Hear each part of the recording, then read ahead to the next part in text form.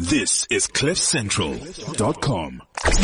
Future CEOs on CliffCentral.com. Welcome back to Future CEOs here on Cliff Central. We're talking cryptocurrency, we're talking blockchain, trying to understand how it all comes together. Hlubi, the first conversation, can you summarize it in 2 lines? Fascinating. One word. One word, fascinating. Fascinating. Okay, so what have we done in our first half hour? We really tried, but it's because we were just talking off air how complex this is. It's not a rabbit hole, it's a rabbit warren. And that's the words of our in-studio guest here, Justin McCarthy, who is the chief executive of Project Ubu, which we're going to talk about in this half hour, but we're going to frame it in a particular kind of way. And what's so important is to understand a couple of key terms. First, Justin, let me just throw some terms at you, and then you can tell us what it is. And if you need, me too. I've also got a couple of terms. Explanation. Okay, Hlubi, you do this then. You say, and let's start with the terms, and then we'll pull back into our conversation, which is around the blockchain technology and how then it's probably a very good idea to jump in there, because defining not only the questions but the context of the conversation is actually quite important. Exactly. So fire away. Okay, so let's start off with universal basic income. Okay, so universal basic income is also it's an economic theory that's been around for apparently Descartes was one of the originators of it, but throughout history there's been many versions of it, which essentially talks about in a centralized control environment like governments, countries, which are all centralized. There's unequal access to resources. Fundamentally, there's always those who are born into a level of privilege and those who are born into varying degrees of underprivilege down to zero privilege. There's an element of socialism to it, and there's even an element of communism to it. What communism, one of the cornerstones of communism says is that every human being has equal value. Correct. I don't buy that. I say every human being has value. But it's not necessarily equal. We have different strengths, different weaknesses, different areas to contribute. So, and as a free market economist, I believe and a libertarian, that I should be able to make money. But I also, my social conscience says that I should also be able to contribute to that. So UBI is a fundamental economic model which says, and the vast majority of the UBIs that have been tested and tested properly throughout the world, and there's about 20 or 30 decent examples. I don't know, Switzerland are doing something right now. So I mean, we're not talking about little remote things. We're talking about some fairly stable. Canada's actually been at it for about 30 years. Yeah. Well, I say at it, they've had various projects, and they focus on low income areas. But essentially, what it's about is giving people access to the economy. So if you think about it in simple terms. Love that. Yeah. You think about it in very simple terms, and my favorite South African example, and I've said this so many times in interviews, is that the guys who go around the suburbs collecting plastic, paper, etc., cardboard, and they come dashing down Grayston Drive, I know, because I'm there at 5 o'clock in the morning on my way to Virgin. And their liability to themselves and others as well. But I have personally spoken to them. They're in Cape Town, they're in PE, they're not so much in Durban. I've spoken to about 40, 50, 60 of these individuals, had long conversations, some of them 10 minutes, some of them 45 minutes, because I'm fascinated about this whole accessing the economy thing. They live hand to mouth. So if they don't get up in the morning and at 4 o'clock in the morning and start collecting and cover a huge area and drag, on those trolleys, homemade trolleys made of various whatever, 100 kilogram loads up and down hills all day long, it's seriously hard labor in the freezing cold in winter, in the heat of the day in summer. They're homeless. 99% of them are homeless. And at the end of the day, when they get down to the depot, they get $20 or $30 for the day, which gives them enough to replenish the energy that they've expended during the day. So enough to eat. So they are existing. They're not living. They're existing. I hear you. They work to live. So, and they are entrepreneurs. in their own right, because otherwise they'd starve, and the government is not looking after them for whatever reason, or they're not on social benefits. And social benefits is a form of social grants, is a form of UBI. And I'll tell you unequivocally that without the social grant system in South Africa, the way it's growing, it's unsustainable. But right now, it's critical. We would have had a revolution 20 years ago, no question, none at all, because you've got 35% of the population, or whatever the numbers are, might be 40, depending on whose figures you read, who are not completely, but largely dependent on handouts and grants. And that works, because what happens with the UBI is that, so a government or an NGO takes a piece of, takes a portion of money and says, Hlubi, you come from an developed segment of the economy. You're poor. Here's a bit of money that gives you enough money to survive and feed yourself, so that you can become productive. Yeah, that you can increase the value that you described earlier, which is that everyone's got an innate value, but some people may be valued less than others. Yes. In this particular instance, they are, but they can potentially grow that value.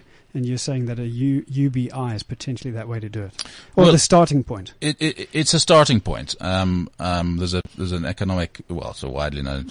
It's not an economic. It's really a mathematical thing called actually, I'm not even going to go there because it's just going to go down into another rabbit hole. So it's about distribution theory. So a UBI really just gives people a kickstart to be able to, if they have nothing else. If you're not a subsistence farmer or whatever else, subsistence farmers have a much better life, generally speaking, than those who are collecting paper and rubbish. If you're a starving Somalian and caught in the middle of a war, well, heaven help you, because you're a victim of everybody, and you're getting raped, robbed, and pillaged by every soldier that crosses your path, or government official, or whatever.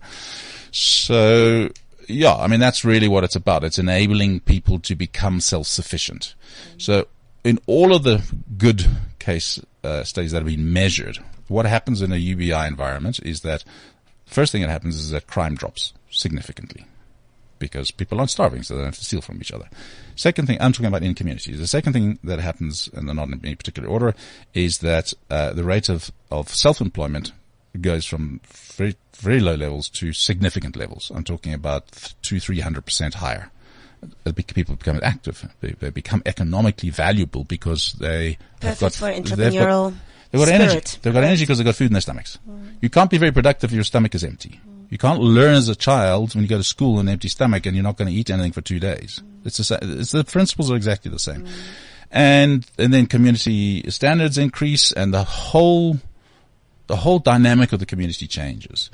The problem with UBIs is that, as I said, 90% of them plus are either run by NGOs, mostly by governments, or they're run by, some of them by NGOs. So I want to jump in at this particular point, because you're saying there's a problem with them. But what you're doing is you're coming in and you're saying we potentially have a solution built on blockchain, a blockchain principle. Is it a particular protocol? And this is where we'll enter with UBU, which is a universal basic unit that you have now created. This is really fundamentally why you're here today. Talk to us then about the creation of UBU, and I think we can call it UBU. UBU, yes, beautiful. Please. And it was, I was chatting to my wife off air, and she was saying UBU. So, and I was saying no, UBU, but UBU has a beautiful ring to it. I'm afraid your wife is wrong on this occasion. Okay, I'll let her know. Baby, listening. So the long and short of it is that you have, I think, framed the why you want to do it. Yeah. In part by describing the benefits of a UBI. Now talk to us about UBU or UBU in this particular case. UBU. So UBU, if you listen to the first half of the show, UBU is a distributed and decentralized monetary system that is not issued by governments. It is not issued by NGOs. And the problem with governments is, and it doesn't matter what government in the world it is that politicians are voted in and out of power, and they make compromises all the time. So they go, well, this politician comes and says, I'm going to do this, and then they do it, and they're very popular, and then they do something else, and they're not so popular, and then the next person comes in, and South Africa, we're very good at that. We get halfway through the implementation of a 5-year program. Self-serving, that's what I call it. Well, not even the self-serving, even the good ministers in good departments, they get a new minister on board who changes direction for whatever reason, and they're halfway through the implementation. So governments are enormously inefficient by their very essence of bureaucracy is enormously inefficient. So, 3/4 or half of policies never get implemented properly. They only get halfway, and then the policy's changed, and then they start again. And so, we waste 50, 60, 70% of the resources, and it's terrible. So what Ubu is about is based on the principles of blockchain and distributed economics. Is the Ubu is a unit of account that we give away to what we call citizens, which is anybody who chooses to. I want to highlight just something. I'm interrupting you. I'm sorry, but what you just said is important. You give it away. So this is an important point around Ubu. We give it away. Yes, you give it away. It is not free. Mm-hmm. There's a difference between giving something away and being free. And I'm drawing a very fine line here, but we at Project Ubu hate the word free. Okay, so let's not go down that just yet. Sorry, I interrupted you though. No problem. So we give these units away. The units called Ubus, 100 a day, you accumulate in a wallet. And the first principle is that we have a mechanism called a dissipation mechanism. Okay, which is designed to if it's designed on a use it or lose it principle. If you don't use them within a certain time frame, you lose it. They decay. Okay, and there's a very fundamental reason for that. Well, and everyone is listening. So what is that period of time? I want to hear that period of time is it's daily. Okay. Actually, because it's a daily issuance, so the dissipation rate is daily, and it's a very low. It's between 1 and 1.5% in terms of the dissipation. It's very low, but that's mathematically calculated to, and for a very good reason, is that one of the biggest problems with the global economy is that the wealth hold on to their wealth, and they make more wealth out of it. It's not distributed. Yes. It's hoarded. Mm-hmm. So we can't have a unit that's hoarded. Otherwise, we're just going to create another capitalist system along the same lines as the one that's currently very broken. And I'm a good capitalist, but bad capitalism has taken over good capitalism. It's overtaken good capitalism, in my personal opinion.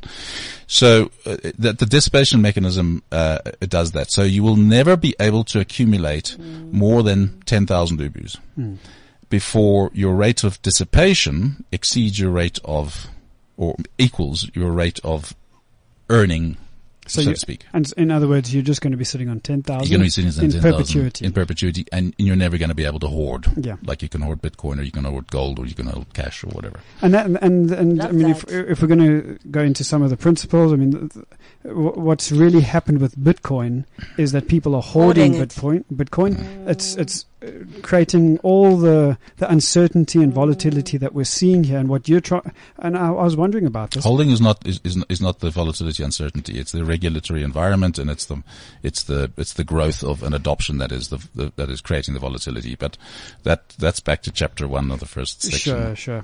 So if you don't use it, you lose it. You usually don't lose, and a very good reason, okay, is that it is anti-inflationary, and inflation is the biggest flaw in the global economic system. Yeah, it erodes value. Mm-hmm. And if you have lots of assets, great, because you're lending money and you're earning that interest.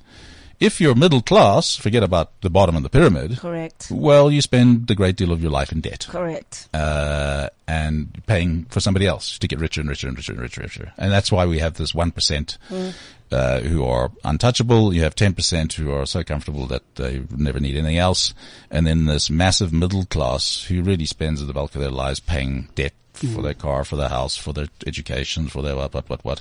And then you have the bottom of the pyramid who have nothing. And we have a certain genesis point in all of this. So we say thank you to the systems that were put in place a long time ago, Reserve Bank systems and similar, because that's really the genesis of the whole mechanism that has built society as it is, with this very small top, this big middle, and perhaps even now bigger bottom. Yeah, it hasn't alone built it, but it's been a huge factor in the centralization and control of money, and that's another whole subject by itself in terms of reserve banks. I mean, I'll say this on air because I've put it in print many times, is that the biggest Ponzi scheme in the history of mankind is the US dollar. And we were going to ask you about it, but you've brought it up. So in 30 seconds, tell us what you mean. Well, the Fed, as the Federal Reserve, decoupled from the gold standard. You'll have to Google it if you want to know a little bit more about the history. So basically, what reserve banking was about, reserve banking is that the amount of currency in issuance could never exceed the amount of gold bullion that lived in the vaults. And that was essentially security. That's security. Exactly what it is, security. Yes. Then what they introduced, and wasn't just the Americans, it was the British, blah, blah, blah, is fractional reserve banking.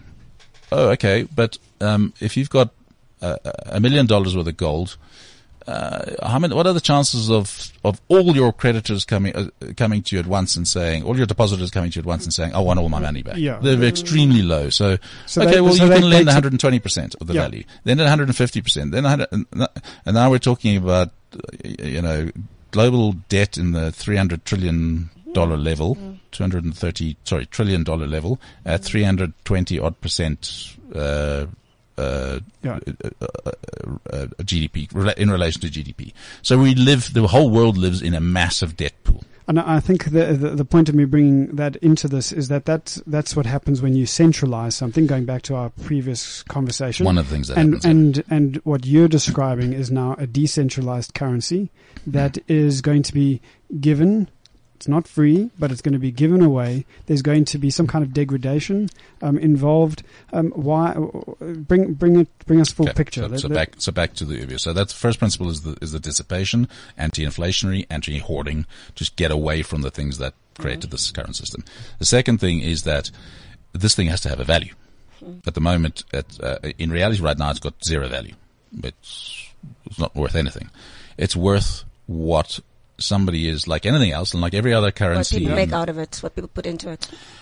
What people trade with it. What traders are prepared to trade it for, being a little bit more specific to that. And the last sort of 4 or 5 years, I've tried to understand money and the world's monetary system, and I got into reading history and all sorts of things. And if you really want to understand blockchain, not blockchain, you really want to understand cryptocurrencies, the best thing you can do yourself is go and read up on history, and there's lots and lots and lots of books and references. So learn about money. Learn about the history of money. Why does money exist? And I'm not talking about necessarily notes, but anything, coins back in history to shells. A whole lot of cowrie shells. Yeah. Well, cowrie shells, okay, man, I gave you a bunch of cowrie shells and gave me a bunch of bananas. What the hell were the cowrie shells worth? Well, I like them because I can make a necklace of them. What was gold's intrinsic value originally? It's shiny. Ask the Aztecs. The Aztecs built currencies. No. They used it as to build temples to their gods. So it was a holy material. They never used it for trade until the Europeans arrived and went, "Whoo! Look at all this gold!" and then wiped them all out and stole all that gold. So for the ordinary entrepreneur, what does that mean? Okay, so I have to go back to how does the Ubu gain value? The Ubu gains value by we deal with what we call vendors, who are people. It doesn't matter who they are, traders of some sort. So they can be retailers, they can be any business, who are prepared to accept Ubus as at least in part payment for goods or services, and the value that's they determine the value of the Ubu. So this again is another much broader subject, but the principles are that, first of all, if you look at network effects, and that comes back to distribution and decentralization as well, is that Metcalfe's law states very fundamentally that the value of a network increases exponentially with every connection that you put. Yeah, every additional node. Yeah, in every additional node, exactly.